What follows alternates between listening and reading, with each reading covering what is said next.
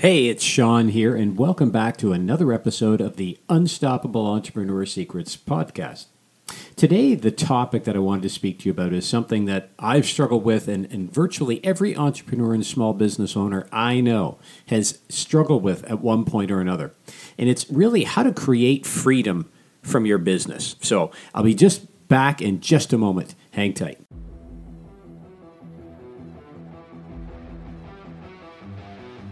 The question is, how can entrepreneurs and small business owners grow their business while spending less time working in their business? We'll answer these questions and more right here on the Unstoppable Entrepreneur Secrets podcast. Hey, it's Sean here again, and I want to thank you for joining me today. This is another episode of the Unstoppable Entrepreneur Secrets podcast. As I mentioned earlier, today's topic is gaining freedom from your business. I mean, first of all, what is freedom? Well, the good news is you define what freedom is, and oftentimes I find with the clients that I coach, it kind of depends on where they're at in their business. To one client I recently coached who was in his early 60s, freedom was the ability to create a plan that allowed him to be away from his business more often while the business maintained its current profitability and grew it, obviously, if possible, allowing him to kind of start his retirement without having to stress about selling the business. Another client that I'm currently working with is new to the business world, new to their business, a fairly young entrepreneur. And to him, freedom is the ability to work when and where he wants. So he works a lot, but he doesn't necessarily want to work the standard hours, like a 6 to 6 kind of a day. So we have to create a business, build a business around that freedom. So the good news is you define what freedom is. But here's what I find are some common traits, common characteristics of highly successful entrepreneurs. They're oftentimes the number one salesperson in their business. So whether their business is just, it's only got a couple people or maybe just a couple subcontractors, or maybe there's 100 employees, they're still the top salesperson. They're the ones that bring in the big contracts. They're the ones that everybody comes to when there's a big opportunity. Or, and I should say or, sometimes it's both, these are situations where the entrepreneur does a lot of back-end administrative stuff. So, they're doing some of the bookkeeping, they're doing some of the budget stuff, they're doing some of the processing. And, I ask them, why are you doing that? And they say, well, there's not enough work here for, a full-time person. Or I couldn't find a good, solid part-time person to handle this for me. Or I just couldn't find a person with the skills and talents that I need to take care of this. So I do it. Okay? And of course, that straps them to the business and forces them to do things that they oftentimes don't like doing. The other situation I come across a lot is where any and all customer issues, concerns, or complaints all filter to the business owner. They all come back to that one person, right? Everything gets thrown over the fence. All of these things are examples of non-value-added activity. Okay? Not saying, if you like to sell, go out and sell. If you like to deal with customer concerns yourself, that's fair enough. But if these are taking up a lot of your time and not giving you the time to A, focus on building and growing your business, right? Working on the business rather than in it, and B, not giving you the freedom to live your life outside of your business as you'd like, well, then what's the point of having a business? Most entrepreneurs, small business owners I know, go into business because they're looking to build something that suits their lifestyle. Eventually, they're tied to the business, and it feels like, in many cases, they're dragging this cement block behind them, right? It's chained to them, and they can't seem to get away from it. Why? Well, they oftentimes take on additional tasks, or fail to outsource because they want to save money, or they think they're the only ones that know how to do it, or they say they can't find good people. Now, I'm not suggesting any of that is false, but you really have to look beyond that.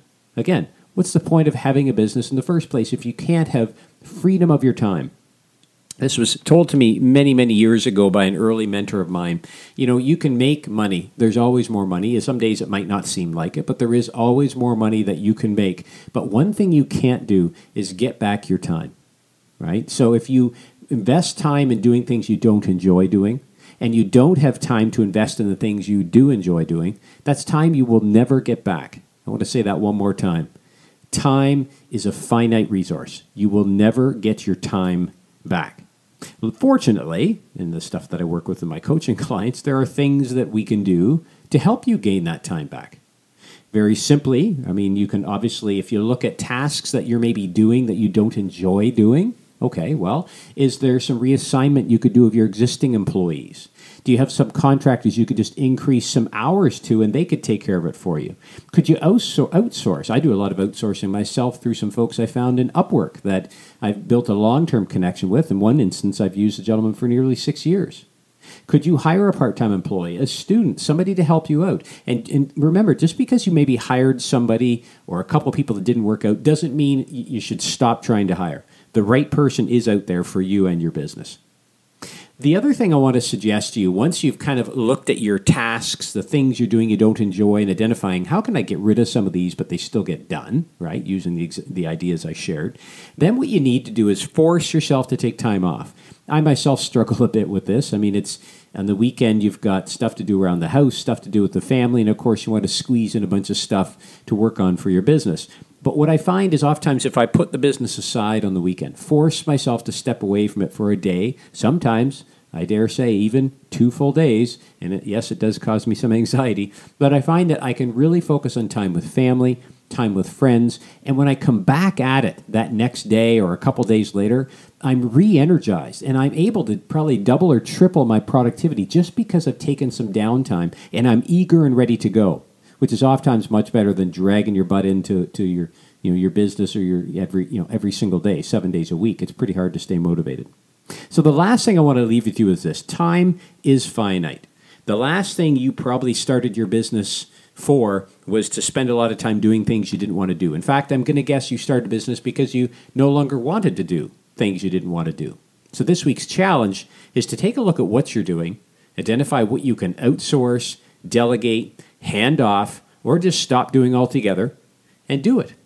Gain back some free time. And then when you have that time available, schedule it to do things outside of your business. Schedule it for time with your family, time for yourself. Go to the gym, go for a walk, do things that you enjoy doing. I ride my Harley whenever I get a chance. I love washing my car. That might sound silly, but it's just something that I find I can do without thinking. I find it relaxing. So that's this week's challenge. I appreciate you joining me on another episode of the Unstoppable Entrepreneur Secrets podcast. For more ideas and tips on how to grow your business and how to increase your free time, make sure you visit us at www.theuenetwork.com. That stands for the Unstoppable Entrepreneur Network. www.theuenetwork.com. You'll find a way to connect with me there if you'd like. Always happy to help out in any way I can. Thanks again for joining us, and have a profitable week.